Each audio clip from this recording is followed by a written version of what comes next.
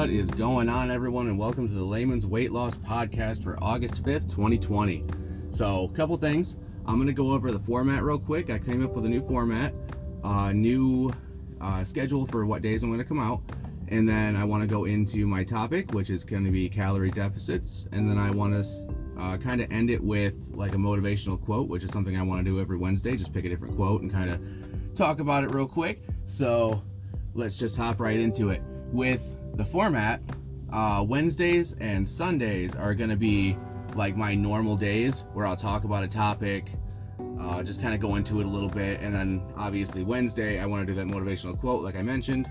Now, Saturdays are going to be basically devoted to my weigh-in, what I've been doing throughout the week, what I've had success with, what I haven't, things like that. Now, I may go into a topic, like a different topic other than that, but mostly Saturdays are going to be focused on that. So, with that being said, why don't we hop right into the topic? I want to talk about calorie deficits today. Let's talk about why a good calorie deficit is one of the most important things to consider when trying to lose weight. As I'm sure you all know, one of the most basic parts of weight loss is to take in less calories than you burn in a day. Now, some people count their calories weekly, but for me, I find it to be much easier to keep track of it if I know how many I have to split every single day between like meals and snacks. I think about it like this: if I were to count mine weekly because of my lower level of self-control when it comes to my addiction to food, I'm a lot more likely to eat more one day and then say I'll just eat, less the next, and then I don't, and the cycle continues until I've ended up at the end of the week where I have either one day where I can't eat at all or one day where I'm massively going over. Now, when I count daily, I know that I have so many for the day and I can more accurately divide them up. So that's, a couple of the basics and my opinion on like weekly versus daily. And that's just my opinion, and it really depends on how you want to do it. But let's dig a little deeper into why this is important. The excerpt that I'm going to read here in a second comes from healthline.com, and I think it really explains the concept well. The calories you burn or expend each day, also known as the calorie expenditure, include the following three components. There's the resting energy expenditure, or REE. REE refers to the calories your body uses at rest for functions that keep you alive, such as like breathing and blood circulation. Number two, the thermic effect of food. This involves the calories your body expends like digesting, absorbing, and metabolizing food. And then number three, there's the activity energy expenditure. And this refers to the calories you expend during like sports, exercise, non-exercise related activities, including things like fidgeting and household chores. If you provide your body fewer calories than it needs to support these three components, you will lose weight. So, like I said, that was from healthline.com, and it's one of the better sites that I've found.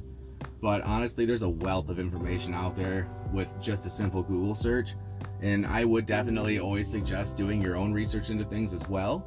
But, what I would suggest personally is checking on tdcalculator.net. It's TDEE calculator.net to get your maintenance calories, which are basically the ones mentioned above that are needed to maintain your weight with no major changes up and down. So basically it'll take into account several different things, and then it'll give you a calorie count that if you stick to it, you will not probably gain weight, but you're not going to lose weight either. So once you have that number, subtract 300 to 500 from it to get your good, calorie deficit to lose weight. Personally, I suggest going with 500. That's what I do personally, because while it is on the higher side, it isn't enough to significantly impact like your hunger and energy levels. So it's going to provide you the greatest weight loss with, still a minimal impact on your day. But, try it out. See what works for you. Just go with it, honestly. Subtract what you feel subtract only what you feel comfortable with. Like, if you don't feel comfortable doing 500, go with 400. Go with 300.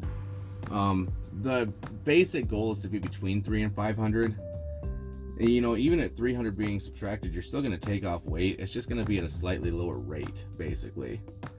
Now, this also depends on your level of activity throughout the day. So, like, do you work an office job? Do you work a physical one? Do you go to the gym? Do you go for walks, jogs, runs? Things like that are all going to be taken into account. And actually, the calculator I shared will take that into account when figuring out your maintenance calories. So, and I'll also leave the site in the description just in case you missed it. But I do hope that that kind of helps you guys understand why it's important a little bit better. I look at it like the calorie deficit is probably the number one thing to consider when trying to lose weight. So number one is your calorie deficit, and then number two, start taking into account how much physical activity you get out, throughout the day. Number three, start thinking about exercise, going for walks, jogs, runs, things like that.